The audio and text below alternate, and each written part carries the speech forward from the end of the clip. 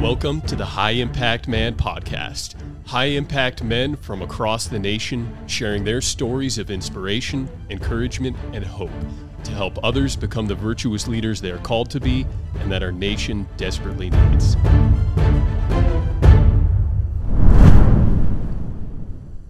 Okay, well, thanks for tuning in to another episode of the High Impact Man podcast. I'm glad you guys are listening. This is going to be a little bit different. We've got a special episode for you today. Normally, we have one guy on telling his story to encourage and motivate and inspire other men to be the virtuous leaders they're called to be. And we really love doing that. But as many of you out there who participate in F3 know, the Blue Ridge Relay just occurred this past weekend, and we had a team from made up of guys from the Pennsylvania, New Jersey area, and their team name was Lowe's Bros, right? Named for our fearless captain. The fearless captain, Lowe's. So anyway, we got the whole team on -1. He might be chiming in here a little bit late. We'll see. But so it was a team made up of 11 guys instead of 12, right? Correct. Because I chickened out because of my back a few months ago, and I'm really bummed that I couldn't be there.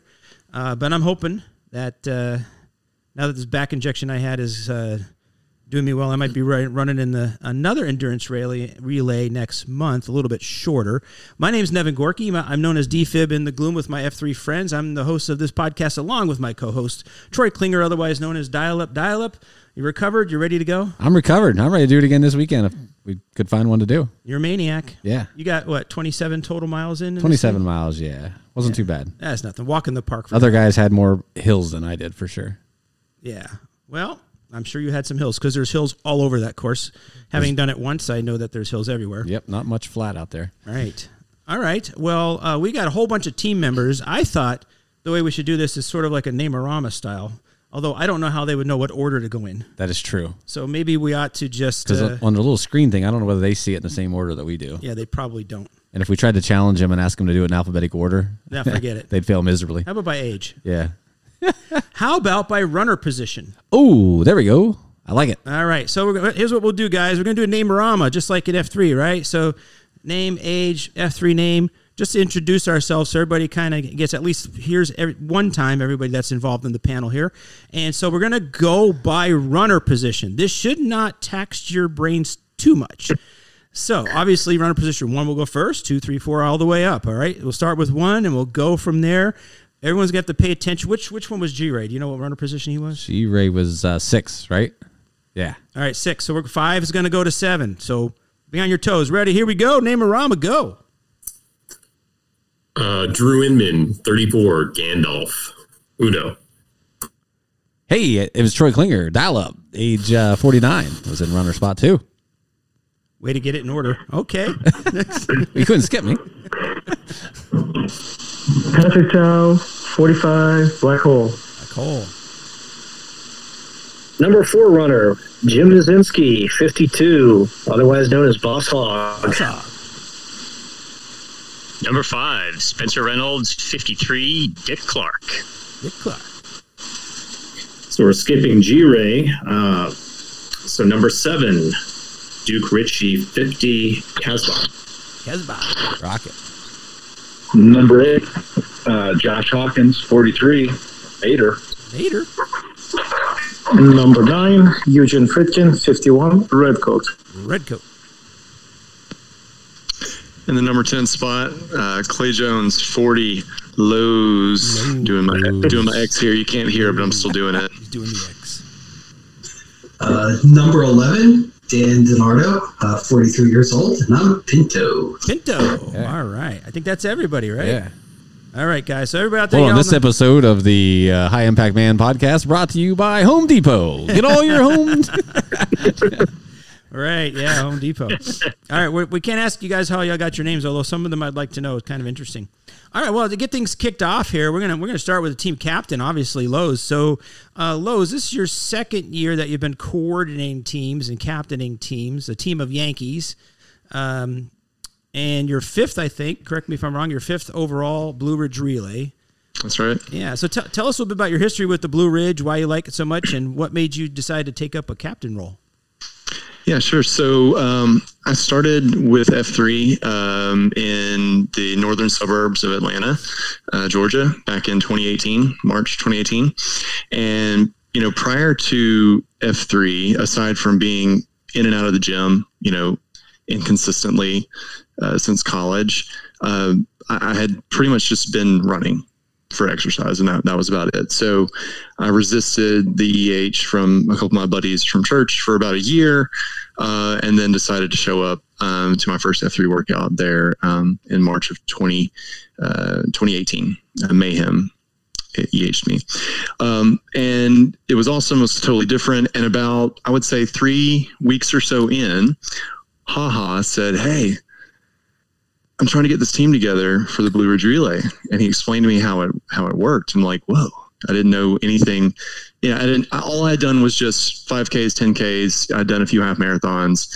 Hadn't done a full marathon yet, but I was very intrigued by the format, and I was super excited about F3, and just the fellowship because it was new to me. So I was like, yeah, I'm in. So I think I even said I'd do it before I told my wife that I was planning on, but that's neither here nor there. And I convinced my two buddies that EH'd me into F3 to also join this team that he was trying to put together. So I turned around the EH'd on them. And so anyway, it was fun. It was a blast. That my first Blue Ridge Relay was about 6 months after I had started F3. And shortly after that, we decided to move our family up to Pennsylvania to be closer to my wife's family and to get out of the crazy hectic growth of the Metro Atlanta that I've been around for most of my life. And so I was hooked on it though, and I went back. I actually flew into the Asheville airport to meet up with my team from the Alpha region in 2019 after I had moved up to Pennsylvania. And then in 2020, I flew down to Atlanta and then rode up with my team for 2020, which was probably the only event of its kind. It's certainly the only event that I did that year, the year of the COVID. It was 25% of the normal size, much smaller. It's a very different feel, but it still felt awesome to actually do something that felt kind of normal that year. So after 3 years and, being in F3 for a little bit up in our area up here, I decided to try and put a team together for myself. I was really, again, it was a concept of a race that I didn't even know really existed. And after talking to some folks up here that sounded like they would be interested and maybe, didn't know of something similar to it up here, I was like, well, I need to introduce this concept and this passion for team relay endurance races to my growing brethren in the southeastern PA and New Jersey area. So that kind of came. That's how I kind of joined. Had a team started last year, 2021, combined with, I think half of this was from Princeton, and then the other half were from kind of a third from Susquehanna, and then a third from kind of my Indian Valley and Valley Forge kind of area, closer to Philly. So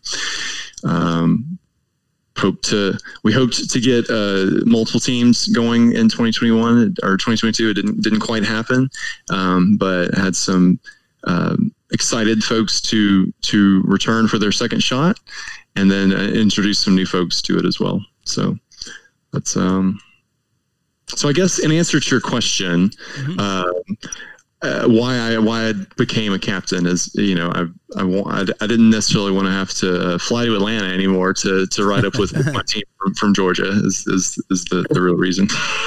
No, the real reason is you're a high impact man, and right. you motivated new guys to get involved. That's why. You could drive a van solo down to Atlanta if you want. I'm thinking you could have just flown to Virginia and met him there, but whatever. but good and well, half the experience is spending those 8 hours. Oh yeah. Plus in the van with everybody. So yeah, absolutely. So now you got to tell me, after all these years, who's your favorite teammate? No, I'm kidding. We all know it's me. No, I'm joking. No, but it truly has been, really cool. I know last year in 2021 we had what I would consider some pretty beginner runners. Hear about it. After I visited their Fire Pit Friday in Princeton at Mounty's house, and we're kind of like, okay, this sounds hard. I probably didn't think I could ever do this in the past, but I'm gonna give it a shot. And they trained and they killed it. So it's cool to witness the satisfaction and sense of accomplishment that people. The guys get from this. I'm glad to have helped to introduce it. Yeah, and I got to jump in here. So this is Dick Clark, and on Lowe's behalf, there's a story behind that fire pit, or maybe in front of it, so to speak. So it might have been my first fire pit with F3 Princeton. And somebody said, yeah, and there's going to be a slideshow. Somebody's coming to show us a slideshow and tell us a story. Okay, go over on a Friday and here's this guy Lowe's, and he's the host Mounty. He set up his backyard screen and projector and everything, and in addition to having a beer and a fire pit, we heard about the Blue Ridge Relay. I mean, for some of us, just out of the blue, just sort of sat down and what the heck is this, right? But it certainly looked wild and intriguing and this kind of thing. And it started a whole bunch of conversations, but I don't think anybody was thinking about it seriously. And fast forward, Lowe's would email us, anybody thinking about this, and everybody, no, it was just so way out there. And then finally, one guy, everybody's hemming and hawing for the longest time. And finally, the guy who hosted the fire pit, I think that was just by chance, by his ebullient social nature, Mounty. One day he just said, that's it. I'm in. I'm doing it. And within, it might have been 48 hours, 6 more guys, jumped, or 5 more guys jumped on it for F3. Yeah. So it goes to a couple of things. Lowe's is super organized. Mounty, who's not on the call, but was on the last year's team, is social guy, a social engine, and infects people with that sort of go get it, let's do it, devil may care spirit. And you bring these things together, and that's where a team comes from. So a lot of different parts, but guys have to put themselves out there and just be willing to do it. And that started a little trend here. We got 2 years rolling so far. Yep, I remember that day very, very, very well. It was a great day. I was on cloud 9 when the hard commits started rolling in. So yeah, that's awesome. I got just pause for just a second, because we've gone this far and we haven't explained what the Blue Ridge Relay is. So dial up. Why don't you think that's important? To some people. I was first going to say too. It's like the dancing shirtless idiot, right? Yeah, that's right. You need a leader first. Dancing idiot, yeah. And then where things take off is when you get the first follower. Yeah, yep. And that's exactly what we had here, right? We had Lowe's the leader, and then we had Mounty step up to be the first follower, and boom, we had a movement. There you go. Yeah, check out YouTube, the dancing shirtless idiot, if you don't have no idea what I'm talking about. So you want me to tell a little bit about what the relay is? Yeah, all right, give a quick rundown of what the heck we're talking about. It's 208 miles. It's flat as a pancake, all downhill. No, just kidding. So it's 208 miles, starts on the very southern border of Virginia at, Grayson Highland State Park. Yeah. And then proceeds down to Asheville, North Carolina in a very roundabout fashion, over hill, over dale, through the night. It's 208 miles long. And it can be accomplished different ways. There's guys that do it on 6-man teams. We typically shoot for a 12-man team, although, as we mentioned, we were down to an 11-man team this year due to a last-minute casualty. So you set your order. So we had 11 guys. We put them in order and ran 1 through 11. And when the 11th guy finished, you start back through the cycle again, and runner number 1 starts. And then you go through the cycle again, and we did that 3 times. And then 3 lucky winners got to the bonus round and ran a 4th leg at the end. Yeah. So that was new. And all the while, we're like living together in a van. So there's 2 vans. You had 2 vans? 5 in one, 6 guys in another van. Yeah. And you sort of leapfrog on all the way down the course. Yeah, when you're not on the course, you get to sneak off the course and sleep for an hour, 2, right? Maybe a little bit of food. Has some fried green tomatoes. We'll talk about those later. All right, we'll get to that. Well, thanks for explaining that. So, in a lot of F3 guys do it. So, I know I'm not following the script right now, but last year I was impressed by how many F3 guys there were. Yeah, isn't it like at least like 50 or 60%, maybe more, of the teams are F3 teams? Yep. Yeah. Okay, how many total runners? Do we know how many teams or how many total runners there were this year? 149 teams, I think, finished, right? And there was a couple DNFs. We won't mention any names, Florida. So I don't know what that adds up to because there's some 6-man teams, some 12-man teams. So it was over 1,000 people. Yeah, I can't do the math that quick. Yeah, we had 10 and it's a bunch of people. Teams with 10 average of 10 guys. That's 1,500 people. Correct. Yeah, men and women. Okay. Yep. All right. Cool. So you guys got this thing kicked off with Gandalf as runner position number 1. Is that right? That is correct. Gandalf was our leadoff guy. Yeah. There's some rumor that you guys almost got disqualified initially. Yeah, we did. Luckily, this is not a track meet. In Pennsylvania, I don't know what the rules are in other states, but in Pennsylvania, in a track meet, if you false start, you're done. You don't get a second chance. Gandalf, were you hopped up on caffeine? Was that the deal? Yeah, Gandalf, you want to talk about your start? Guys, I have no clue what you're talking about. I'm going to need to see some video evidence, or what are you talking about? I got video evidence. You're lucky. Fortunately, we have that. we'd be rolling that video if we were a video podcast, but we're audio only, so you're in luck. Yes, it's true. There was a countdown, I believe, from 5, 4, 3, 2, 1, and I thought you're supposed to run at 1, but there's that little tricky go at the end. So I took off, and I wanted to intimidate the competition by going full sprint, and I took off, and nobody's going with me. So yes, I've seen the video. There's a little stutter step that I do of confusion. And then I say, well, heck with it. I'm already running. I'm not stopping. They're not redoing this. So I just kept going, and Dial Up laughs at me as I tear by on that video. He didn't just to start. He was, so you know how Gandalf, so we have on Monday mornings, we have Shake and Bake, which is our run AO. And so we always finish at a trailhead. And you know how Gandalf always is like, anybody want to sprint back to the pavilion? And he sprints back to the pavilion at the end, for that 0.2 of a mile. That's what he did at the start of the race. Like he was like full jets, like boom. Yeah. And was off and running, sprinting. Yeah. Even without the head start, he was like, 10 feet or 20 feet ahead of everyone else by the time he was out of the frame. He was gone. I'm up there going, easy. But it was good. Well, 10 feet for Gandalf is just one stride length. So. All right. Almost get DQ'd at the start, but you hung in there. No one DQ'd you. Gandalf, I'm just really proud of you for doing it. You're one of the guys who took an extra leg, weren't you? That's right. Although the legs got significantly slower after that first one. The first one is a steady downhill, so I got pretty decent pace on that. Yeah. And not just because of the sprint. When the van passed him, he was leading the pack. He was still setting the pace. Everybody was drafting off of him. Cool. I think a couple guys just kicked past him there at the very end, but I have a feeling we're going to be talking about kills. He got us rolling. Yeah, I wondered about that. The first leg, do you technically get any kills? I don't think you can really. Can you get kills in the first leg? Every kill counts, buddy. If you'd be smart, you would if I'm doing it, it's counting because I don't get any. If you were smart, you would just you wouldn't false start, right? Right. You would let everybody start, and then everybody you pass would be a kill. Yeah, there you go. Except I wouldn't be able to catch him. It's all good. All right. So second leg was Dial Up himself. How'd your leg go? So my leg went pretty well. Mine also continued the downhill trend. So I kind of got rolling.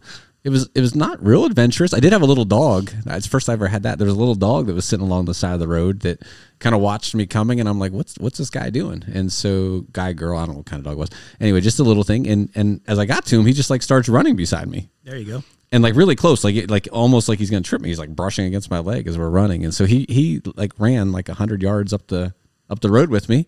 And I'm starting to worry, do I got to run this dog back? Is he going to run all the way to the exchange zone with me? And he went about 100 yards, and he turned around, and I think he just went back and waited for the next runner. So he was just enjoying the day. Oh, he was fine. But yeah, it was pretty uneventful. Cruised through the downhills. They put some nice little hills in at miserable places after all those downhills. I did catch up to Hello Kitty during that downhill stretch, and he did. Right, it was Hello Kitty, right? Yeah, Hello Kitty. He did tell me to tell you. He said hi as I ran past him, and he did wonder where you were. So I did have to think of my feet, even though I was running. I had to think of some lame excuse of why you weren't there. I was getting nauseated on rides in Universal Studios. I think I gave him something better than that.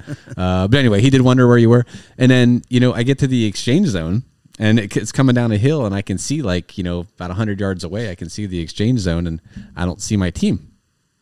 And I don't panic yet or anything like that. I got plenty of time. They just realized I'm coming. They're going to be out there. And I get to like 50 meters, and I still don't see my guys. And 25 meters. Now I'm yelling. I think I might have yelled the wrong guy first, but I should have been yelling, black hole, black hole. And like everybody now at the exchange zone, I think they hear me yelling, and they're looking around. And then I think they all start yelling for my guy, and I get there, and like I'm in the exchange zones, just standing there for a few seconds. Black hole, were you in the no one to porta-potty? be found? And then all of a sudden, Black Hole comes running out of I don't know whether he was in a porta potty or where he was, but he came running out to save the day, and he was off and running. So those exchange zones can be a little tricky. Black hole, where were you, man? I don't remember. I was probably just getting ready, and then it was well, any other exchange zone mishaps? I think there were some other exchange zone mishaps. Mater, didn't you have one? Was it you and Redcoat? Yeah, we had a little mishap. I was coming into, I guess it was my second leg, and completely exhausted like I am after every leg that I run, and was very happy to see Redcoat. Unfortunately, it was about 50 yards too early. So we exchanged, and off he went, and he was off to the races. And I'm walking back to the van, and Lowe's comes. I think it was Lowe's. I'm not sure. It might have been somebody different. Came running over, and they were like, "You have to exchange in front of the judge." And I'm like, "I just did." And they're like, "No, the judge is up here." So I went from being completely exhausted to full of energy again, and ran up. And Redcoat was already gone. He was way out there, and Lowe's chased him down and brought him back. And he was a good rabbit. Sure. Luckily, I didn't get too far. I was maybe 100 yards away or something, and I heard guys yelling at me, Redcoat, come back!" And I was like, "What's going on?" I'm off. I'm just keep yelling back at them, saying, "Okay, I'm off, guys. I'm off. Let me go." And I had to turn around and come back, and so we exchanged the baton right in front of the judge, and off I went again. But yeah, it's basically trickiness of the night rounds, right? Because you don't really see who is in common. So usually at the exchange zones, they had one judge way in front, looking at what team number is in common, and then another judge at the desk, basically watching the baton passing. And you're not supposed to you're supposed to ignore the first guy who was just yelling team 89 in common, right? So the next person was supposed to be by the judge that's taking times, and I kind of I was too anxious, and I was all the way up front. And I just grabbed the baton and ran off. And I wasn't supposed to do that. So that's just what you want. You're all hyped up. You're ready to go. You take off, and hey, come back. You got to start again. Exactly. Oh exactly. My goodness. Yep. Yeah, that'd be terrible. There was another exchange zone issue, and I can't remember what leg it was. It was G-Ray coming in, and we were all near the exchange area, near the tent, but we weren't right there in front of the judge. And I had said, should we go over there? Should we go and wait? And Mater said, no, I know G-Ray really well. He's always predictably on time, and we've got another 5 or 6 minutes. And a minute later, G-Ray is wandering around going, "Yo, where are you guys?" And you guys even had signals worked out, right? Flashing light and everything. It looked like one of those glow skeletons you see in Halloween. Yeah, I can tell you, end of that night run. I don't know about you guys. When I did it last year, it's everything. It's dark, obviously, but there's lights everywhere, which makes it sometimes even worse. And you don't even know. You can't tell who's who. Yeah, everybody looks the same coming in with a headlight and a Noxier vest on or something. Boss Hog, though. All right, Boss Hog, one of 5 rookies in the team. And Dial Up said that you discovered some sort of magical powers that saved you time. Well, it's an interesting story, but make your wife proud. Yeah, we talked about it a little bit at dinner tonight when we were all there. But first, I want to just thank everyone for what a wonderful weekend putting together the race. It was a lot of fun, and Dial Up and I have an agreement that since I'm doing the Crucible hike this weekend, which is a 70-mile rock hike, right there. If you guys want to type in Crucible Hike 2022, you can go to my fundraising page. It's not Boss Hogg, it's James Nazinski. You can donate to my fundraising page. It goes to veterans in need of assistance. So Dial Up has agreed to do the Crucible Hike next year, and I'm already going for the Blue Ridge again. So all right. Yeah, that's the deal.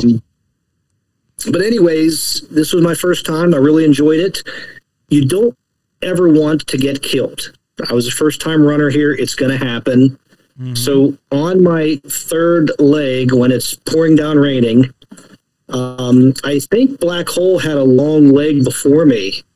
So I'm sitting there waiting, and I got to go to the bathroom, and I'm like, I'd really like to see this little Chinese guy run around a corner and pass off the baton to me. And it didn't happen for a couple more minutes, so he finally makes it there. I take off running, it's pouring down raining, and I really have to go to the bathroom. And I double knotted my shorts, and I couldn't get them undone. So I found another way to find a way to go to the bathroom. So very quickly, I noticed there's a headlight coming behind me. And I'm like, well, you don't want to get past, and you don't want to have someone come by you while you're going to the bathroom. So I found a unique way to run and go to the bathroom at the same time. We'll just leave it at that. All righty then. Did you keep your shorts dry? What's that? Did you keep your shorts dry? It was already raining, so it. All right. Okay. Yeah. All right. That's what you take those plastic baggies along for a reason. All right. Yeah, no, this was just an easy number one, but you learn to lift up your shorts in a special way and keep on running. All right, well. So, but hey, again, I just want to thank Lowe's for doing an awesome job. Just the organization for this whole event was phenomenal. So, can't wait to do it again. Yeah, he is signed up. Well, Born organizer, no doubt. Yes, absolutely. Well, when I did it last year, my last leg, I was on the top of the mountain. Mountie did a mountain goat leg, and then I had to run down the switchbacks. We'll talk about that in a minute because I think Lowe's did that this year. But I think I used the porta potty at the exchange zone like 5 times in a half an hour, and I don't know if it was because of the cold mountain air or nerves or what. It didn't happen in my other legs, and I just kept going. And then Mountie comes up and hands it off to me, and I start running down the hill, and within like 30 seconds, I got to go again. So yeah, the difference between you and I is A, I was getting killed by everybody anyway, so who cares? And B, I just pulled over to the side and I could get my shorts down. So I broke the BRR rules and, found a little spot on the side of the road. But yeah, all right, man. I heard about that. I've heard about people doing those kinds of things, especially on marathons. All right, so you're one of 5 rookies. The other rookies, Pinto, Casbah, Mater, and Gandalf. Now we've talked a little bit to Gandalf and Mater and Boss Hogg. One of the guys I think chimed in, but Pinto, Casbah, we'll start with you two guys. Whoever wants to go first. What are your thoughts on the event after doing it for the first time? Pinto, I'll let you go. All right. So this is Pinto. So I've been running since high school, and really, in and out of being an avid runner and then not. I think I'd be what you'd kind of consider a bit of a Clydesdale. So I get out and plod along pretty well, and I've run a couple marathons, but I go out and I run, and then I would stop running before I found F3. And this year, Lowe's and I belong to the same region there, and he hit me up and said, hey, listen, we're putting together this team. and we're going to go out and run 208 miles. And I thought, well, that sounds terrible. And but then it also sounded like so much fun too. We talked a bit about the camaraderie of spending time in the van and getting to know each other. The laughs and carrying on and having a good time. And this was honestly my most enjoyable run experience in all the years that I've been running. I've never experienced something like this where you're, handing off legs and you're cruising along and you're up and down the side of a mountain and, you're throwing a slap bracelet on somebody else, which is like the ultimate way to hand off between exchange zones. So, I'm looking forward to it again. It was absolutely amazing. I absolutely loved it. And this is Lowe's. Mountie was my first follower last year. This year, Pinto was my first hard commit. Nice. So back in like January of 2022, he's like, "Yep, I'm doing it." Cool. So Casbah, what'd you think? Well, wait, before we go to Casbah, I think we need to talk about Pinto has some magical apparel that helps him with his running powers. Do we want to talk about Pinto's mommy pants? Yeah, so in all things F3, the first thing you should learn, but maybe don't adhere to, is not to overshare. So my wife, she rides a Peloton bike, and she wears yoga pants or tights typically when she rides. And I was on one night shopping on Amazon, and I happened upon a set of tights that were like F3 colors. They were like white and black and gray. They're like camo print. I'm like, I'm buying these. I'm gonna wear them when I run. So I put them on, all proud of myself for my first run, and I come home from my run, and my 7-year-old daughter comes over to me and she says, "You're wearing mommy pants," she says to me, and I'm like, "Oh no!" So of course everybody's in earshot. These are now my mommy pants. Well, I go back to the gloom and I tell the story, and so subsequent runs after that point where I wore the pants were titled something of the mommy pants variety. Well, on the Blue Ridge, I made the mistake of, sharing the same story. And we pull up to the night exchange zone, and one of the Carpex vans, Banjo had a Carpex. I see the van door opens up, and he pokes his head out and he goes, "Hey, mommy pants!" He says, "I'm going to start calling you Lululemon," and he closes up the door and he drives away. So yeah, that's the story of my mommy pants. Word spreads fast. So, Pinto, what region are you from? I'm from Indian Valley. Okay, so Lowe's, I think y'all ought to consider a name change down there. just saying. No. They were just like nothing. I could never see myself as anything but Lowe's. Yeah. Pinto forever. His pants were pretty cool. Yeah. All right, no offense, Pinto, but your mommy pants to me. I don't care what Lowe says. Awesome. Thank you. I never met you before today, so somebody gets renamed by DFib on every Blue Ridge relay team. Last year, it was Cruiser became the Turbinator. I don't know why the Turbinator didn't run this year. Now we got Pinto is now mommy pants. Yeah, mommy pants. Anyway, yeah, Casbah, I think you were gonna say something then, or we were bouncing to you next. I think about your rookie experience. I've got to, well, first of all, reiterate that, there's a lot of complexity and logistics, both in transportation, packing, all that stuff. And I saw none of it because of, Lowe's organization. So I have to second that. Awesome job. I'm going to do it next year. That should summarize my enthusiasm about it. I'm a little bit like Pinto in the sense that, I used to run when I was younger, even as an adult. I've done half marathons, mountain marathons, or at least the half marathon portion of mountain marathons. And, I would say as an adult, I've never been a good runner in the sense of being a real competitor, but I liked it and I enjoyed it. But, in recent years, it's been a little bit more difficult. I've got leg issues. So I feel like this has really jump-started me. I actually thought about, even though it's difficult for me to run on Tuesday mornings with the rest of the Princeton F3, I'm thinking, all right, I need to get back out there next Tuesday morning and start running again and start thinking about how I'm going to do better next year. So, yes, it's it's one of those things, at least for me, when you're out there in the middle of the night and it's raining on you and you're not really moving yet because you're waiting for someone and it's cold. You're thinking, why am I here? But when you're done with it, it feels glorious and amazing. And you're there's this real sense of glee almost. It's worth doing for sure. Whether you are a good runner or, a runner like me, it's absolutely worth doing. Yeah, cool. You're recording all these hard commits for next year, right, Lowe's?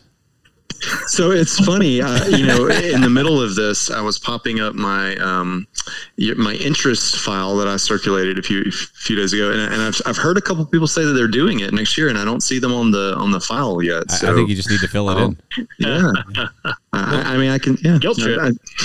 Yeah, and listen, this is on a podcast. It's going to be recorded for posterity. Right. So far, right. So far we got Boss Hog, right, Yep. and Pinto, I'm in. right? Pinto, you said you're in, right, and Casbah. I'm in. Black Yeah, Hole. well, I'm sure this will get archived by the time anyone wants to reference this next year. It'll be long gone. But yes, I'm in. All right. Keep it rolling. Yeah, absolutely. So Gandalf, you going to do it again next year? Definitely, maybe. All right. A definite maybe. He needs a new pair of shoes. Did you wear out your shoes in one race? Oh, apparently they've been worn out for like a year. I don't know. You're supposed to get new shoes every 6 months. That's news to me. Yeah, we need to do an apparel check next year for the runners. Make sure they're good to go. Yeah, I heard you got little blisters on your little feet. Well, thank you for that sympathy. Neither of them being little. All right. Hey, Actually, I asked you how tall you are. I asked you how tall you are, but how big? What size shoe do you wear? Get off. 11 and a half. Oh wow. Okay. We did. 11 and a half, but he was wearing size 10 shoes. Yeah, we tried to introduce Gandalf to the magical powers. This is Dick Clark and I. The magical powers of Vaseline. Oh, Vaseline. Yeah, Vaseline. he didn't know that. Makes Yeah, world go round. he was resistant, but we're like, dude, just do it. Put some of this Vaseline on your feet. On your feet? Yeah, to prevent blisters. You don't know about Vaseline? Heck no. You got to wear good socks. In basketball, you wear like 2-3 pair of socks, and you got to learn how to put them sometimes on. it doesn't work. You still got to John be. Wooden taught his team every year to how to put his socks on. But you still got to be preventative, like a little bit of Vaseline in any spots that you're prone to blisters or you're fearful of blisters. Maybe I just haven't run far enough. Most importantly, Vaseline on the what? Dick Clark, you want to tell him? As far as I'm concerned, it's between the toes, but hey, Oh. everybody's On the got their nipples. thing. What about the nipples? Oh, the yeah. nipples. Right. We had that long discussion. We had. I think we had Gandalf really fearful. We started talking about guys in marathons with Bloody like nipples. literally blood running down their jerseys from their nipples getting rubbed raw. And Gandalf was scared to death. I think that he was going to have Yeah, well, it could bloody happen. nipples by the end of it. Then God give us. I was not scared. I was more bewildered that such a thing could happen. So help me. I'm not a super long distance runner or anything. I've never felt chafing on my nipples of all places. Well, when I was training for a half marathon years ago, it happened, and I started putting Vaseline on my nipples. Yeah. No doubt about maybe it. Gandalf has inverted nipples. Alrighty Which then. one's the third one or the? Spielberg's going to have a lot of cutting out to do with these topics. Mater, it was your first time. You going to do it next year? Yeah, I'm up for doing it next year. I mean, I kind of feel like Hasball, like, it was great, and like Pinto mentioned, like it was absolute misery, but it was super fun at the same time. So yeah, my body was hurting, but I absolutely loved the camaraderie and loved the feeling of accomplishment when I was done. And I definitely need to get in a little bit better shape, so I need a good reason to train. So Yeah. I'm definitely up for it. Sweet. Did you use Vaseline on your nipples? I did not. Okay. I did not use Vaseline on my nipples. You look forward to that in the future when we run longer distances. All right. Now I got to ask you. So the guys that did it for the first time, was the roads you were running on and the areas you were running through, was it what you expected? Go ahead, Josh. All right. This is Mater. Some of it was like as I expected. A lot of ups and a lot of downs. The night run was not really what I expected. I would probably say that I would never choose to run at night or in the rain. And my second leg was super dark, out in the middle of nowhere, pouring down rain, and there was just something kind of special about it. Very peaceful, relaxing. It was just a really neat experience, and definitely not something I would search out and go seeking on my own. So that was kind of neat. Yeah. Basag, what do you think? Yeah, I initially thought that there was going to be more, not trails, but, maybe more of back road, dirt roads, things like that. A lot of it's almost all, macadam. So there were some areas where there was a lot of traffic that you really had to watch. Cars coming both ways, you don't get hit. Okay, cool. Yeah, I was surprised at how rural it was. I mean, it was the mountains of North Carolina. I don't know why I was surprised. But, yeah. I remember the one leg. There was a lot of areas where, again, you're out there by yourself and you may not see a couple houses for a while, but just an overall great time. Can't wait to do it again. All right, cool. Yeah. I will say, I think on my second leg, I realized that the organizers understated the severity of the hills, and I thought there's no way this is moderate. I think I've been running uphill for 5 or 6 miles so far, and I think it was only like a 5 mile segment, but I swore I was running uphill for 6 or 7 miles at that point. Yeah, we were taken by that too last year, right? Weren't we? It's all relative. Yeah, it's all relative. Yeah.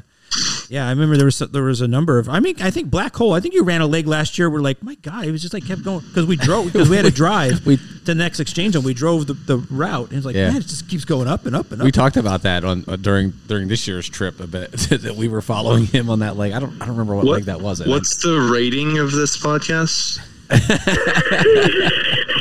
I think we're all audiences, aren't we, Spielberg?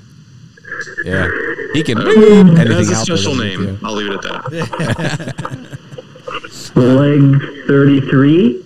Oh no, not that one. No, the one he did in the middle of the night is the one I think you were talking about, right? I don't remember. I thought it was light out, but yeah, it was the one that we drove through the middle of the night, and it just kept going up. Every corner we ran around, it was like uphill, But yeah, he had the mountain goat stage last year though. And that was like 33. Yeah, and that's a big one. That has the name that we're not supposed to say. Okay, what does it rhyme with? Well, we're uncertain, like because Lowe's has heard it called something that rhymes with pit, and I've heard it called something that rhymes with hipple. Is that a word? Is hipple a word? I guess. Sipple? We said nipple already, so. We did say nipple, didn't we? Yeah. Well, there goes that. I've heard it called nipple. Lowe's has heard it called something that rhymes with pit. Okay. Or hit. All right. Very good. So Casbah, I heard something about that you'd been driving alone. You might have ended up somewhere in the Midwest during a drive back to Pennsylvania, New Jersey. Well, there's some confusion between the Garmin standalone GPS and someone's phone, and I think at some point it was mentioned just ignore the GPS. So I ignored the GPS, but it turned out I think it was probably more accurate at that point than a phone that wasn't getting reception. So yeah, we were in the lead van. Keyword Van 1, which was behind us, peeled off, and I thought, all right, well, maybe we should be turning there. But, it's all good. We caught up with them eventually. Didn't end up in Kentucky or something, did you? No, I didn't. I don't know. Where was Deliverance filmed? I think on the course you guys ran. We did not hear any banjo music. We saw banjo, but we did not hear banjo music. I ran my night leg last year. There was a lady that ended up behind me. It's a long story. We both took a wrong turn with another guy. Then we turned around and came back. Anyway, she just stayed on my heels the entire leg. And I don't know. I think it's because she just felt more comfortable being around somebody else running because it was a sketchy area we were running through. And hold on. Can I jump in? Yeah. Yeah. What you wanted to think is that she just felt more secure Yes, of course. in the vicinity of a big, strong, muscular man that would protect her. You mean that wasn't it? No, you were a sacrificial lamb, dude. She knew you were slow, and if anything came out of the woods, she was gone, and it was going to get you instead. I could have tripped her. I would have protected her. I hope I'm wearing a Captain America shirt for crying out loud. All right. Should we talk about some other van nonsense? Yeah. Go ahead. And the van culture. So what were some of the things you guys saw out there from a van perspective? Other vans, fun stuff that happened in your vans that we haven't talked about so far. I got some notes here, but we'll see what kind of things you guys hit on. Does anybody I'll get it started. Does anybody in van one want to talk about the driving skills and speed and braking and accelerating? That's all I'm going to say. Of Dick Clark. Just going to say. Does anybody want to talk about Dick Clark and his rally car skills? One man's slow and steady is another man's fast and jerky. You know. Hey, Dick Clark. But hey, when you're trying to get to that start line, you got to get there on time. Amen, so brother. that's all I know. Can I guess this will be edited out if you object to me mentioning this, but didn't you used to drive a tank? That's right. Okay. Yep, that's what I did in the Army.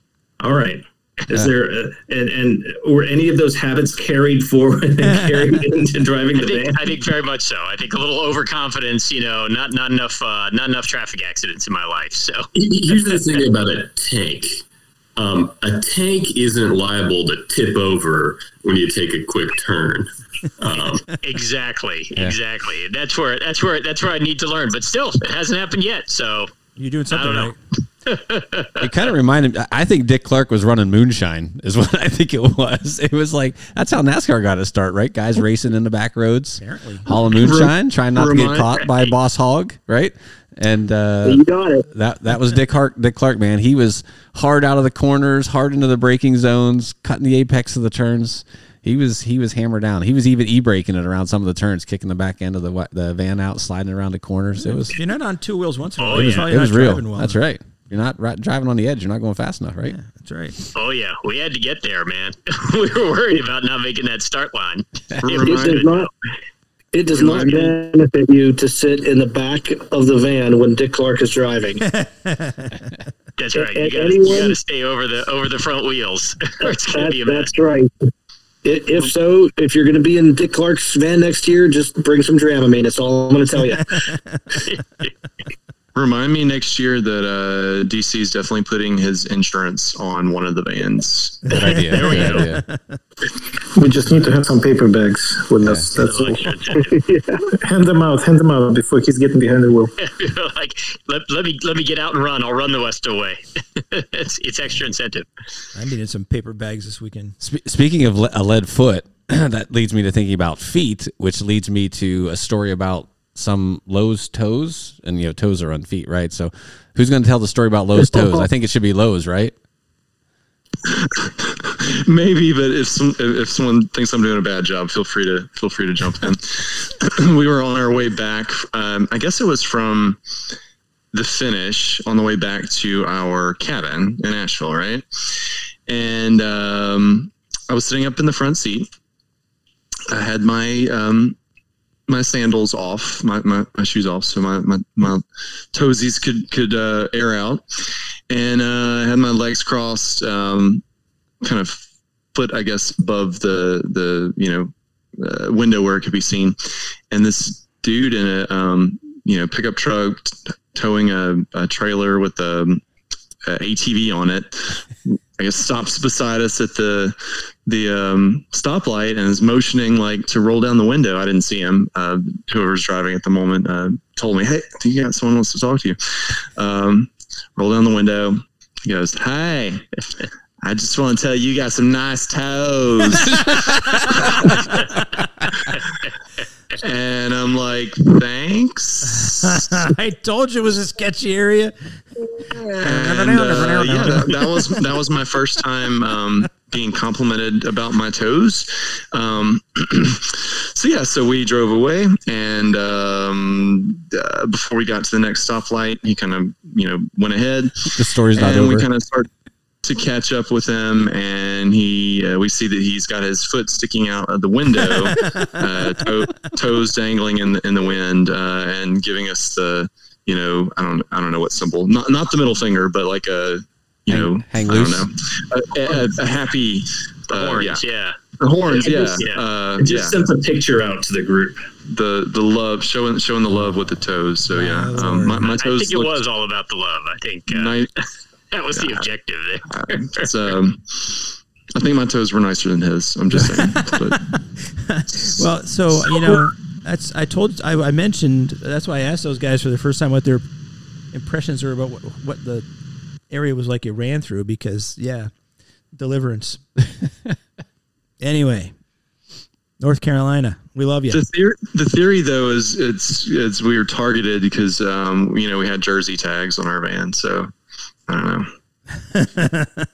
I think it was some self-aware humor on that guy's part. There was a van with big city license plates. I know. And, they were gonna freak someone out. I know what it was. It was like, you got some nice toes for a guy that don't know how to pump his own gas, right? Because you Jersey guys can't pump your own gas, man. Got people for that. I think I might have just offended the Jersey guys. I'm just kidding. It's all right. Princeton guys. All right. Remember, in Pennsylvania, you always have to pay to get out of New Jersey. The tolls are always coming out, right? Never going in. Really? I hadn't even noticed that. Pay attention. All right. Yeah. Anyway, I love you, Jersey guys. You're cool. All right. Well, what else we got? We say the same thing to New York people. Like you gotta pay to get the hell out of New York. Escape from New York. Oh, it's like a sequential thing, right? You have to pay to get out of New York. You have to pay to get out of Jersey. Mm-hmm. I think we should talk about rules violations next. Gandalf, tell us about the little rules violations event that happened. Another one? Yeah, definitely. I think in the Blue Ridge Relay, you're not allowed to interact with the runner on your team at all once they start their leg. No handing them water bottles through the van window, letting them change their shirt, whatever. And not long into the race, we saw that happen. And I reacted very reasonably at this point, rolling down the window, shouting, I'm a prosecutor. If it's the last thing I do, I'll see you hang for this. Very reasonable, proportional reaction to what he did. And in spite of my fair assessment of what was going on, this man pulls his pants down as he continues running. And despite having a pretty hairless back, his donk is so hairy that, as Dial-Up puts it, looked like he had fuzzy underwear. So he really got us back with that, I think. All righty then. Was that too much there? And he left him down. That was the best part. Yeah. So we got to the next exchange zone, and I guess we realized this, and part of why we were yelling, right? It was Rapido's Revenge, which is Banjo and Hello Kitty's team. Uh-huh. So we at least knew them, and we knew that's who it was. We knew that hopefully they could take a little bit of those guys. Yeah, it was those guys, and so Banjo. In fact, it was actually Banjo. It was not Banjo. Banjo shaves his butt, is what I've been told. So who reported them for the public indecency? Whose job was that? I don't know. We could have. Rapido's Revenge Ride. That's on that was on an interstate. Wouldn't that be federal jurisdiction? It was funny though, because Banjo did say something about it when we got to the next exchange zone. He's like, "What'd you think of that?" I said, "That thing was hairy, man." He goes, "We were surprised too." He's like all clean shaven, and then he pulls his pants down, and it was a lot of hair. So then the debate was, should he just shave like an F and a F on one cheek and a 3 on the other, and then that be a little F3 promotion when he runs. There you go, with his cheeks in the wind. I really don't know what to say about that. Yeah, we won't mention any names. I don't remember what his name was, but we certainly. Those guys, they were only a 6-man team, so that they were a little crazy. Yeah, they're not all there, and they did it. Yeah, not all there. We love you guys out there. We love you. That's right. All right. Any other rules violations I need to know about?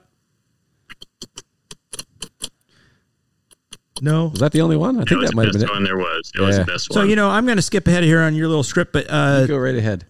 Speaking of rules violations, that is a rule. You're not supposed to help your teammate during their leg. You can't give them water, etc. And last year I ran my third leg. I did that downhill that I mentioned.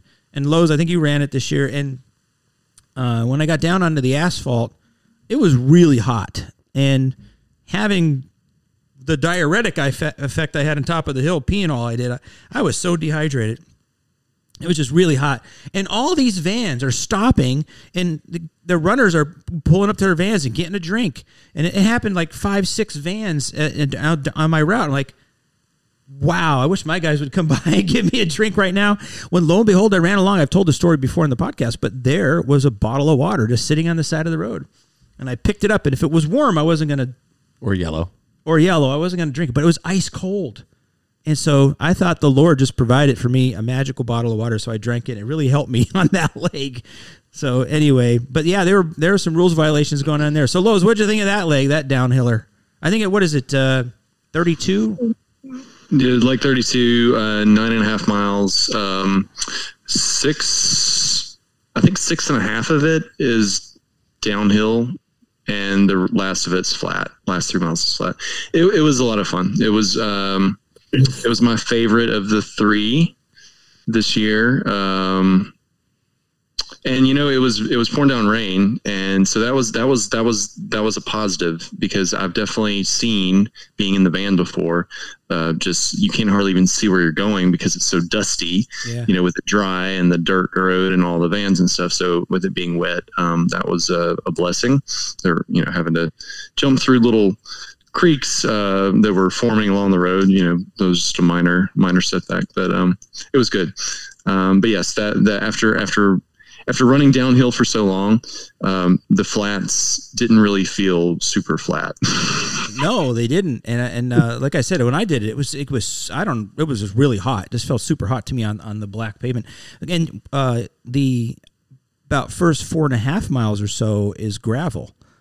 And, my experience was, we were on gravel trails, but it's fine gravel. This was not really fine gravel. For me, I thought I just had to pick my spots, the path down the road, down the switchbacks that were the least bumpy. Is that what you thought?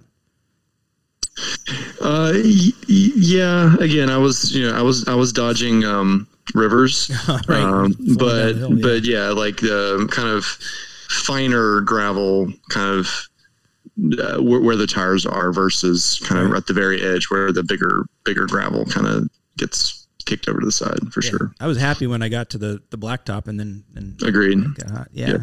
Yep. Luckily, it was not super hot. It stopped raining, I believe, by the time I got to the flat part, but it was still comfortable. Cool. And cloudy. Yeah, that was my favorite leg because it was the last one. I got done with that. You were done. Yeah, that was good. And that 9.5, that was the furthest distance I've run, other than a half marathon I ran when I was training for that. That was a long time ago. My back was a bit better. But anyway, that was a magical bottle of water. Nobody's discovered that again. So the night legs, you got this thing down here about night legs. Yeah. Crazy thoughts. Yeah, night legs, it's different when you're out there, middle of the night, you're on these back roads. Someone was talking about that earlier, right? That they're kind of just a little different, right? And this year it was raining through pretty much the entire night, so it's like pouring down rain, and with your headlight, it kind of makes it like you're running in a snow globe. And if you're on like a bigger highway, you at least had like a white line to follow to kind of make sure you were staying on track. But some of the back roads, like there were no white lines. It's kind of easy to kind of get disoriented out there. But anyway, yeah, on those night legs, your mind starts to wander a lot of times. You start kind of thinking about different things, passing the time you have these longer legs. And Dick Clark shared with us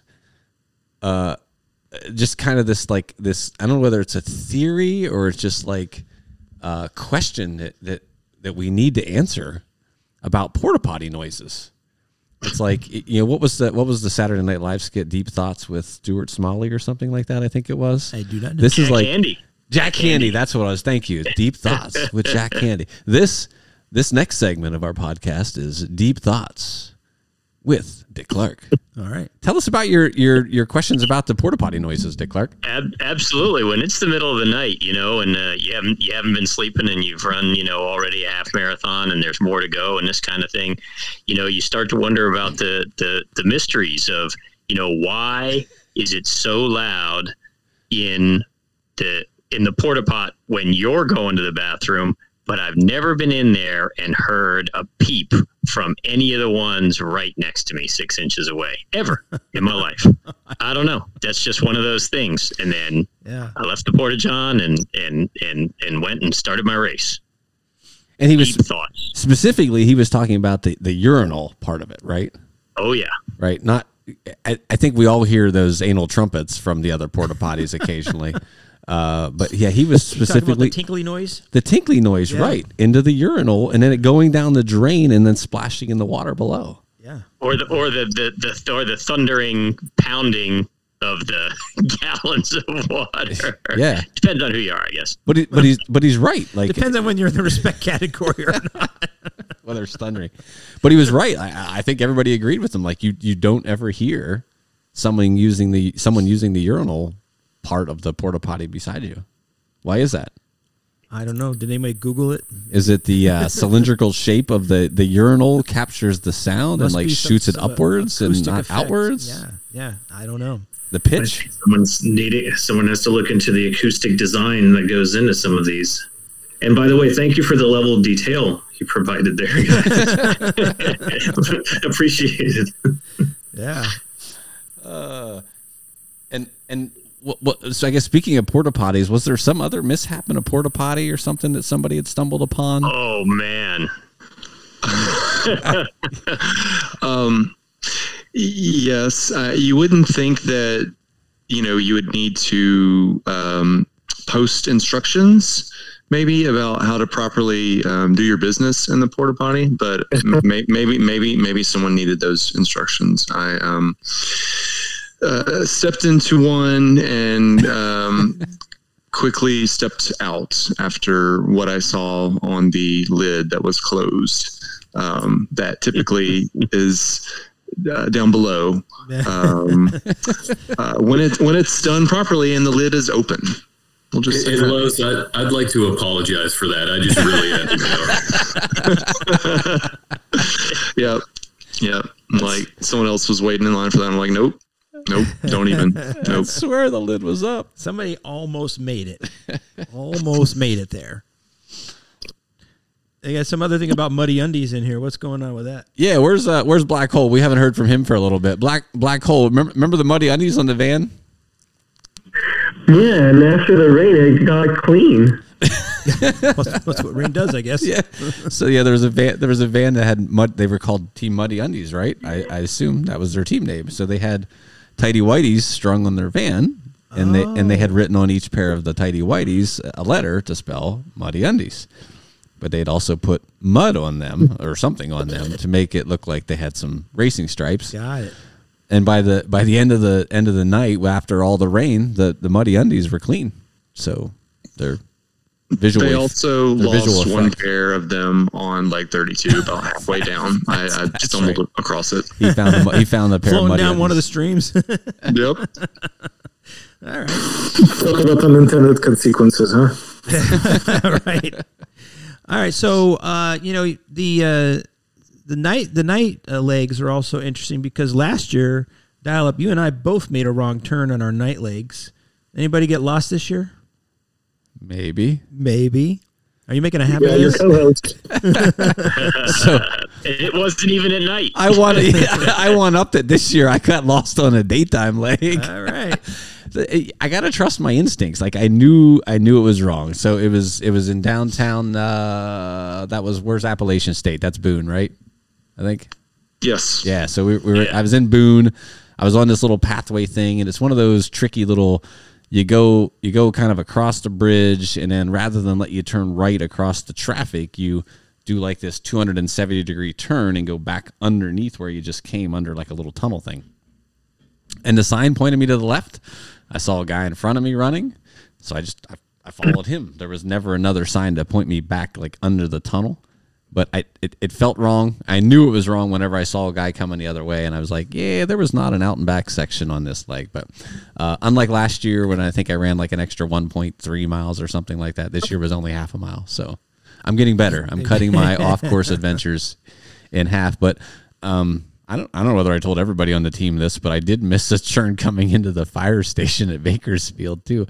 I have no idea how I did that. I think I was totally just disoriented by the darkness and the rain and not having a white line on the road to guide me. But somehow, like, the road must have veered a little bit to the left, and I had kind of kept going straight, and I ended up in somebody's backyard there behind the fire hall. But I was quickly able to cut across the yard back onto the course. There was at least enough light that I could figure out where I was going and where the fire hall was. But so yeah, two for me. So it's a habit. So I apologize. Yeah, and this is Lowe's. So 3 years ago, one of our guys, one of my alpha guys, Matador got lost, like really, really lost, like added 3+ miles to his run. And I was like, okay, I'm going to be the captain next year. I don't want this to happen. Like, I'm going to do everything I can to keep these guys from getting lost. So I printed cue sheets, laminated cutouts so they're handheld, just to make sure people don't get lost. And still it happened. So I don't know what else I can do. Yeah. I'm open to suggestions. I had my cue sheet. I knew it was wrong. I get that fearful when I see someone going the wrong direction. Then I'm like, maybe I'm wrong. I doubt myself. And then I'm fearful of being that guy that cuts the course. And now I'm the one that Gandalf is yelling at for a rules violation. And I don't want to have to moon anybody. No, we don't want that. So last year for me, I took off down the hill, and my directions were that there were no turns. It's all just on one road. And I went down this hill right after the start, and the road veered to the right over a little bridge, or it kept going straight. To the right looked more lit up and looked like a better road, but there was another section road that just went dead straight. So I started running down the straight road, and then I thought, I don't think that's right. And I came back, I turned, I went around the corner, I started going the other way, and I thought, I don't know if this is right either. I'm going to stand here and wait to see somebody come by behind me, which way they run. And a guy and a lady come run by, and they went down the straight part. So I went back around, started following them for a while until we hear somebody yell to us from, hey, you're going the wrong way. Then we had to turn around and run back again. So I ran another 0.4 to 0.5 miles I didn't have to run. That's the leg that lady, that's when she started following me the whole way. So I guess it worked out for her. So you're saying your pace last year would have been like 6 minutes per mile instead of... Yes, absolutely. Whatever it was. Yeah. So, all right. So last year, after my 3 legs, I averaged, after all 3 legs, dead even 10 minutes per mile, which was my goal. Oh, you could have been 9:59. I was under 10 because I ran another like 0.4 miles. But that doesn't count. I know, it doesn't count. Oh, well. Yeah, well, it's easy enough to get lost. It happens, and it makes good stories. Anybody else get lost? Was I the only one? Maybe that's overstating lost. I slightly deviated on my first leg. Oh, I didn't know how frequently the markers would be there, and it might have been like the first mile was through some farmland, and then it split. I mean, not literally, like busting down rows of corn, but a trail through a farm, and it split to go down toward what looked like an interstate, and on the instructions it said, okay, there's a highway, or it went uphill. I started going uphill, but then I thought, okay, well, I don't see anybody here. So I stopped a van. I said, hey, which way to the interstate? Is that it? And I pointed to the other way, and the van said, oh yeah, I think that's the interstate. So I started running down that way, and then soon enough, a runner, I think the next runner who was behind me started running up the hill. So I had to run, kind of up the hill again, and then up the initial hill I was supposed to run on. Yeah. So Casbah taught me something here. I want to offer a corrective statement to what I've been saying. I was not lost. I never got lost on the course. I always knew right where I was. I deviated. You deviated. I deviated from the course. Okay, so let's be accurate. Let's be accurate. Yeah. Thank you. Lowe's, I think one way to prevent this is everybody run this race enough that you run every leg at least once, and then we should know where we're going. That would be a great suggestion. Seems like they have to change something every year. Yeah, change your legs every year, and then after a while we'll have run every leg. And by the time we get back to the original legs we ran, we won't remember it. But whatever. All right. Redco, it is pretty remarkable, though. On a side note, is when we drove in, except for Lowe's, everybody else, correct me if I'm wrong, Lowe's, is everybody else who'd done this had only done it once before. But it's amazing going through an experience like this because of the physical intensity. How much you remember a year later, having seen all this stuff only one time. Mm-hmm. Like you see it and it's gone as soon as you jog by it. And yet you're sitting there, remembering well over 50% of every, of your whole route. And you're talking about, hey, you might pass this sign and then there's this creek and then you got to go past it, another 100 feet before you turn. And some of the first year guys said, how do you remember this stuff? It's just because of the nature of the event, Right, yeah. It's remarkable. It really is burning your brain. It's pretty cool. Absolutely. All right, so Redco and Pinto, you guys had the mountain goat legs. What were they like? Well, I don't know where to start. I mean, Pinto, you want to go first? Sure. So I had the leg with the name that we're not supposed to mention on this podcast. It rhymes with several other things.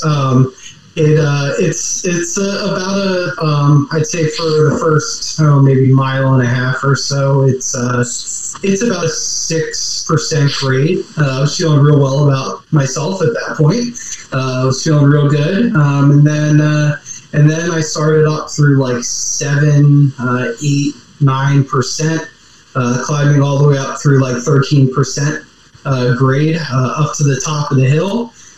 Which quickly turns from a pretty solid run to a pretty casual, intense walk at sections as fast as I could power up that hill. I had somebody blow past me on that like 11 or 12% grade, and I looked at them and I thought, man, I'm getting killed, and I didn't even really care because I hurt so much. And I looked over at him and said, wow, I said, nice job, man. And he says, I'm going 20 feet ahead of you and walking, he said to me. So yeah, I think everybody kind of had the same mindset up that hill, and then hit the top, and then gravity takes over, and then you're trying not to kill yourself for the next 3 miles or so on the way down. This is the same grade going down. So it was my favorite of the 3 legs that I ran, just because it was definitely the most intense in both directions, and it was my last leg. So I was really excited to see Gandalf at the end and pass off to him. But yeah, it was just an amazing experience, and I got my mountain goat, so that was awesome. Yeah, you can always wear that label now. Yeah, my leg was a longer mountain goat than Pinto's, and it was pouring rain.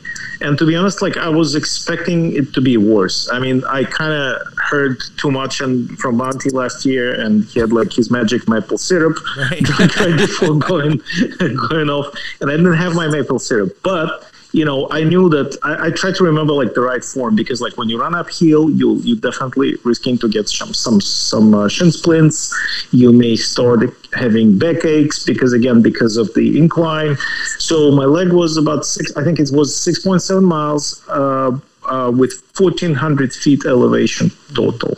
So, and in the pouring rain, and it was brutal, to be honest. But I would say, the whole thing is happening really in your mind. The fight, the battle is in your head really, and nowhere else. And if you win that battle in your head, then your muscles and your body will just follow. So I'm very happy to say that I had very modest goals. I was hoping to beat Monty's time from last year, and I know that his pace was 13 minutes a mile on this endless elevation. And and I was hoping to have net positive or neutral at least of my kills and being killed. And I finished with 0, basically 3 people. I had 3 road kills, and I had been killed 3 times. And my pace was 11.8 11 and a half basically. Wow. So I was very happy with this, and I was happy to pass on the bracelet to Lowe's. no question about it. But overall, really good. Felt really good about it. Great job. And, yeah, that's awesome. And was there an actual mountain goat sighting on your run up? Did I hear? I think the guys who passed me, like they definitely qualify. So I swear I saw like I saw horns. He might have been just really fatigued and starting to see things. I don't know. Could be hallucination too. Yeah, I don't know. But Mountie had visual proof last year. He took pictures of the mountain goat. Pictures right? of the goat. Yeah. Did you guys? Yeah, there was one. You guys have any stories about getting killed? You were telling me about people saying things. Yeah, a couple people had things said to them. I know for me, my streak ended. I don't know how. I was fortunate enough.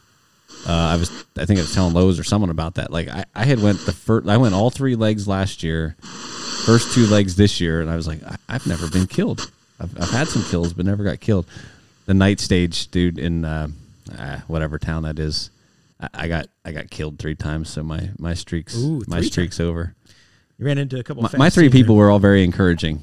One little lady speedster, man, she went hauling past me. I think I saw where she like averaged like 6:30 on the pace. She's like good pace, and she just kept right by. Wow. She was gone. But I think other guys had some funny comments said to them or something like that. Yeah, people were generally pretty nice when they passed by you. Like, good job, keep going.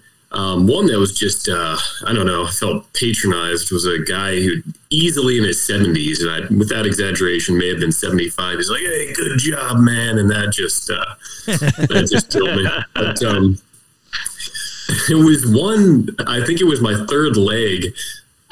2 guys killed me in succession, just hauling. And the first guy, I say, hey, good pace.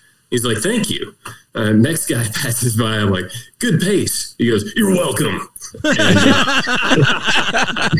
for the life of me, I don't know what he thought I said that you're welcome was an appropriate response. I mean, the only thing I can think is that maybe he heard, thanks for giving me space or something like that. I don't know. Now, knowing you were probably wondering why he said that the rest of your run. Yeah, I mean, I was puzzling over it, laughed at it, but one of the existential questions of the BRR. Yeah, what's with the porta potties, and why'd that guy say that? I got killed several times, and I, everyone's pretty encouraging. Keep it up, way to go.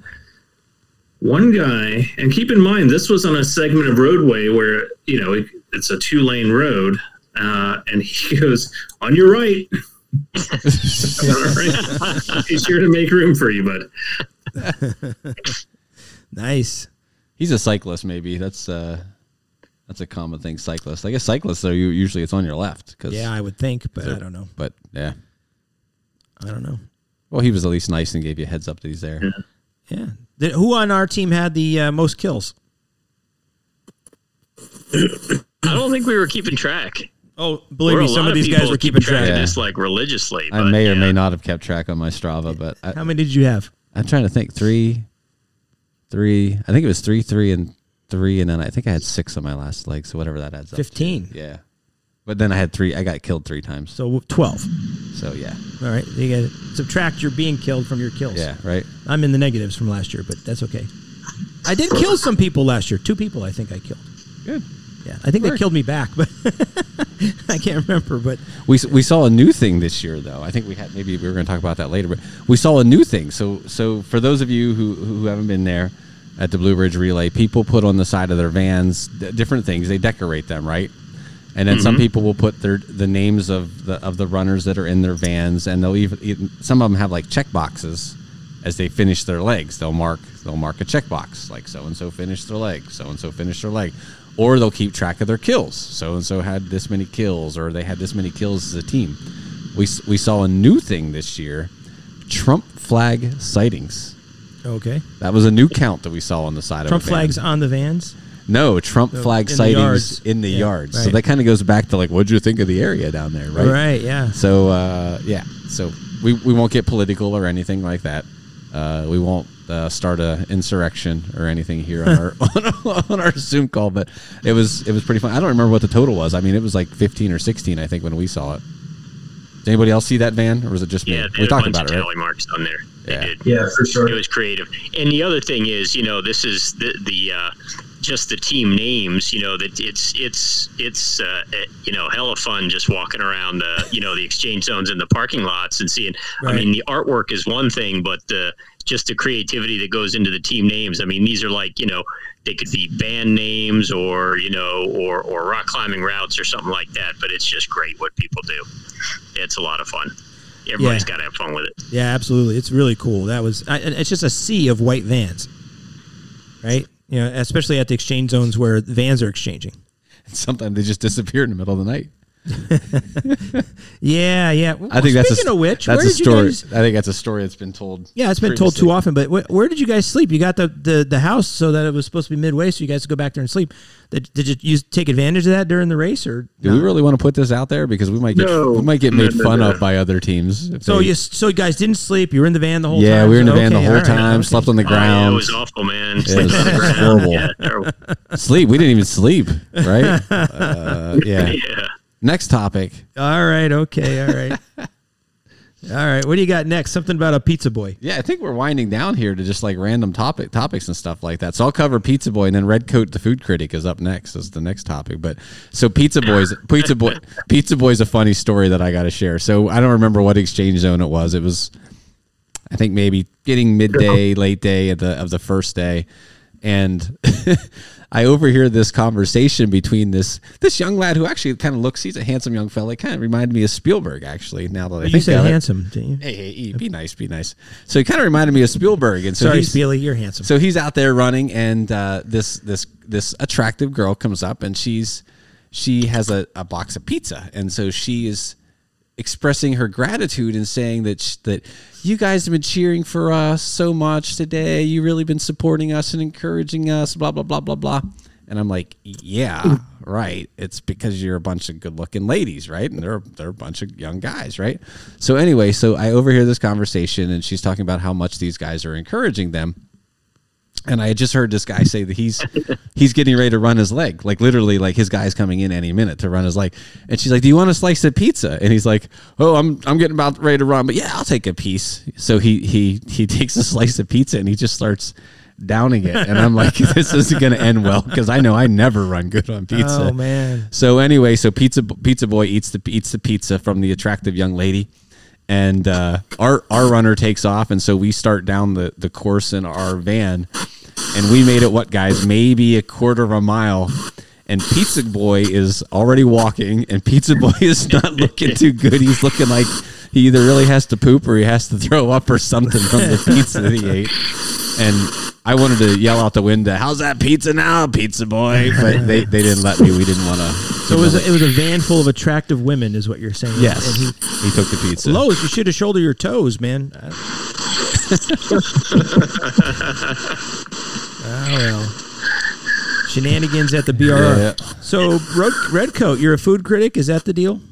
Well, this is perfect segue into what I was about to say, actually, because we are really what we eat, right? You can see it with the Pizza Boy, right? Like having pizza before you run is really not a good idea. So I know last year Lowe's was taking care of everything pretty much for us, as a newbies last year. So nobody knew anything, and we just okay, here's Captain, guys, here are your snacks, and go with it. And this year I got the chance to help him out a bit, and I was designated as the snack queue. And I thought, okay, let me put a bit of thought into it, because literally on a run you want to feel light. At the same time, you need nutrition. You need right nutrition. You need your macros.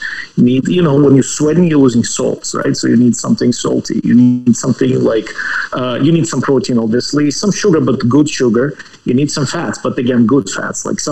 You need carbs, but carbs, again, not pizza, obviously, but you need bananas or some carbs that are easy to digest, easy to give you, that will give you power immediately, something like that. So I put a bit of a thought into what should go into snack box for every van. And I kind of made this little set for everyone. And also last year, and again, another thing is hydration, right? Like I think last year we had Gatorade, and Gatorade, if you look at the label, oh my God, like I don't know what the hell they put in it. I don't know who, to be honest, like I don't know why people drink it. A lot of sugar. So we had water. We had water, but we also had Gatorade as an option. Correct. So it's alligator urine, people. Well, it's on my watch. It's Pellegrino. Okay, sparkling water Pellegrino. Again, like veggies must. Good quality. This was gourmet snack box. Yeah, you guys were having caviar and kale, bubbly water. You got it, guys. To be honest, like everything, most of it is pretty much from Costco, except maybe mushroom chips and maybe veggies from Trader Joe's. Like again, like cherry tomatoes, baby carrots. Like any store has it. Did you just like, say mushroom chips? Nothing fancy. Yes. Like from a spa, man. It was great. Mushroom chips?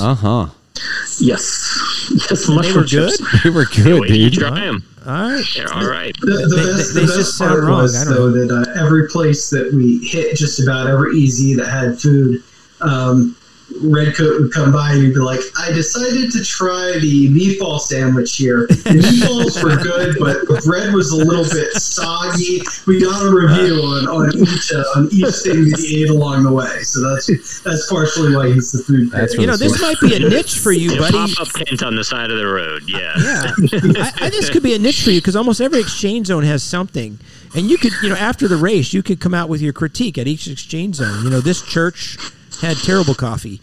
That's true. Meatball sub, bad bread.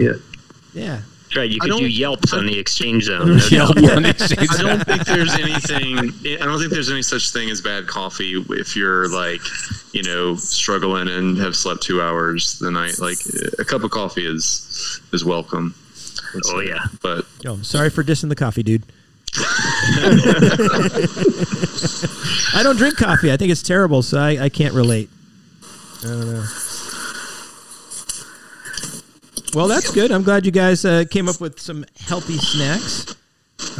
Last year, I didn't even realize how many snacks we were going to have. I probably didn't pay attention enough on the Zoom meetings before the race, and I brought a whole bunch of food myself, and I had way too much food.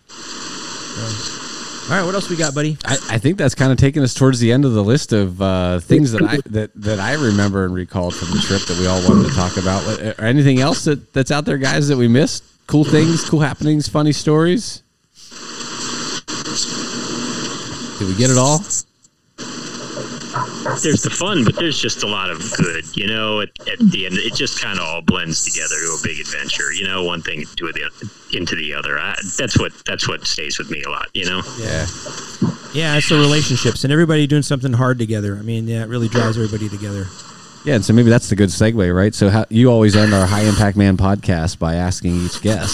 Mm-hmm. You've got thousands of people across America, right? You got this captive audience. What do you have to say to the men of America? Wow, who should we ask? We got a whole bunch of guys on the panel. Well, I think here we can throw it out. Maybe no, we're not going to say what do you say to the men of America. Well, no. What do you say to the men of America that are listening that haven't done the Blue Ridge Relay? Why should you do it?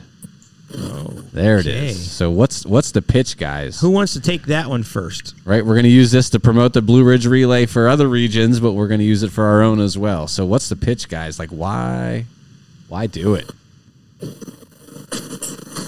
Blue Ridge Relay is F3 at its core. I mean, this is mommy pants talking. Go ahead. Yeah. It's brothers coming together. It is.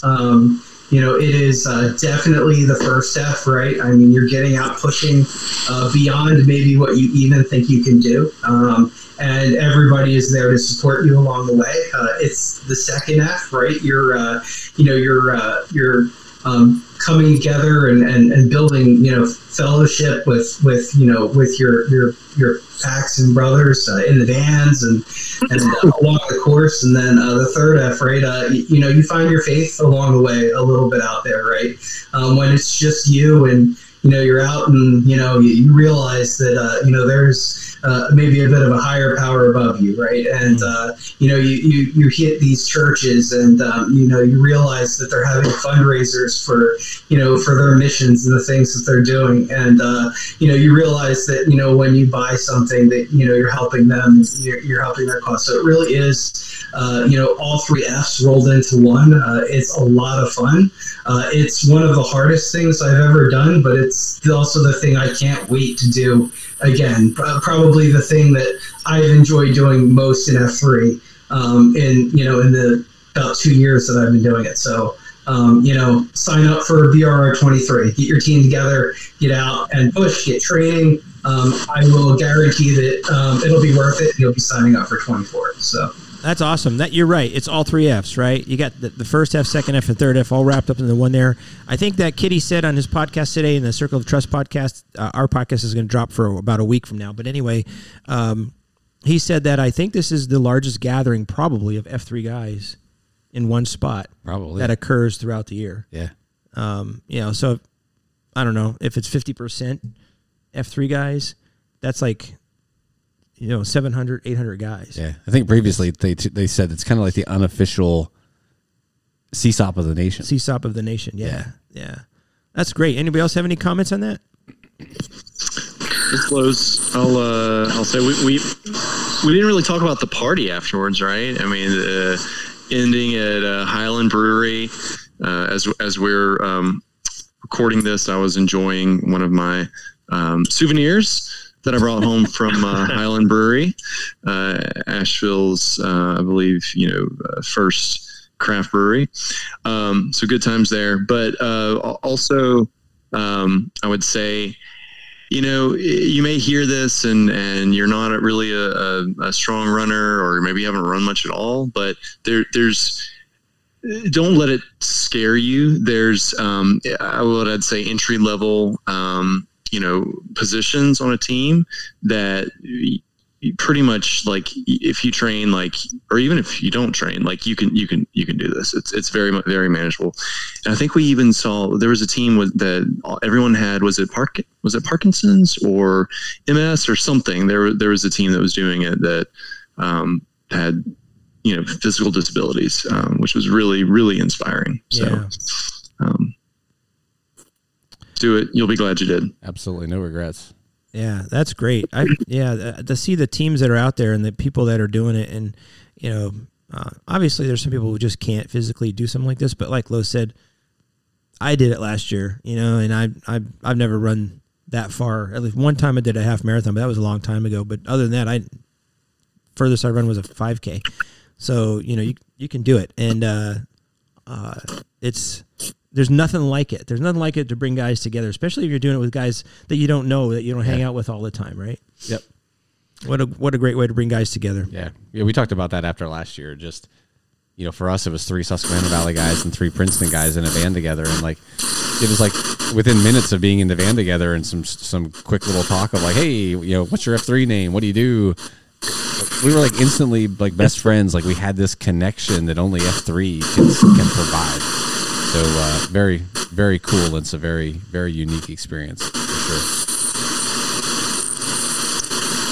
When you challenge yourself, I just want to add a bit. Like when you really challenge yourself, you really benefit from the group, right? You have the group behind you, you have the whole team, and everybody kind of cheering for you and supporting you. So like the whole challenge goes over way easier, Like it's just mentally and physically too. Like because again, the battle is in your head, really. Absolutely. Except when you get blisters, then it's in your feet too. Right, Candace? Yes. All right. So listen, I'm not gonna talk to Banjo or Kitty until after this podcast drops. But we're gonna find out who that hairy dude was. We're gonna make him famous. Make him famous. I'm just kidding. All right. So guys, it was great having this forum together. It was great just seeing your faces on the screen. I know you guys listening to on the podcast can't see these fellas, but it's really great to see you guys again. I'm really, really bummed that I couldn't do it this year. I'm hoping that either these injections work and they work throughout the year, or I get a back surgery early in the year and be ready to run by the Blue Ridge Relay. But anyway, my goal is to do it next year. Yeah. Lowe's, I'm a hard commit unless I'm physically disabled. I'll take that, just like Gandalf's what'd you say, a hard maybe or something like that. Hard maybe, yeah. Hey, just one thought. There's a bunch of endurance relays throughout the year, and in the spring there's like a Pimento something, and there's a few down in like the Carolina area. Any thoughts about putting a team together for a springtime endurance relay? Lowe's would probably be happy to do it if someone else wants to be the captain, right? I mean, honestly, I would love to get on a 6-month rotation, right, to where you're kind of staying in shape to do something like that. Yeah. There is a race that I've heard about and looked into, but it hasn't happened since I moved up here because of COVID and various things. It's called the American Odyssey Relay, but I'm hoping it comes back for 2023 because it's a little more local. It's Gettysburg to DC. So maybe also should look into Ragnar's, like in different states, because the Ragnar we done last year was really awesome. That's right. Is that a relay? Yep. Okay. So Ragnar has a format. They have a trail format where you're just kind of like running loops, and then there's also a road format, which is just like the BRR. All right. Yep. Stay tuned for further details. Stay tuned to the High Impact Man podcast for further details on future endurance relay races with Lowe's Bros. Or whatever else we call ourselves. Who knows? Damn Yankees. I still think we need to use that name some year. Damn Yankees. All right. Lowe's Toes. Lowe's Toes. We'll get Spiely running next year. You ready to run next year, Spiely? Spiely's a hard commit. Lowe's. Episode 2. Lowe's Toes. Yeah. All right, boys. Thank you so much for joining us. Really appreciate you sharing your evening with us tonight.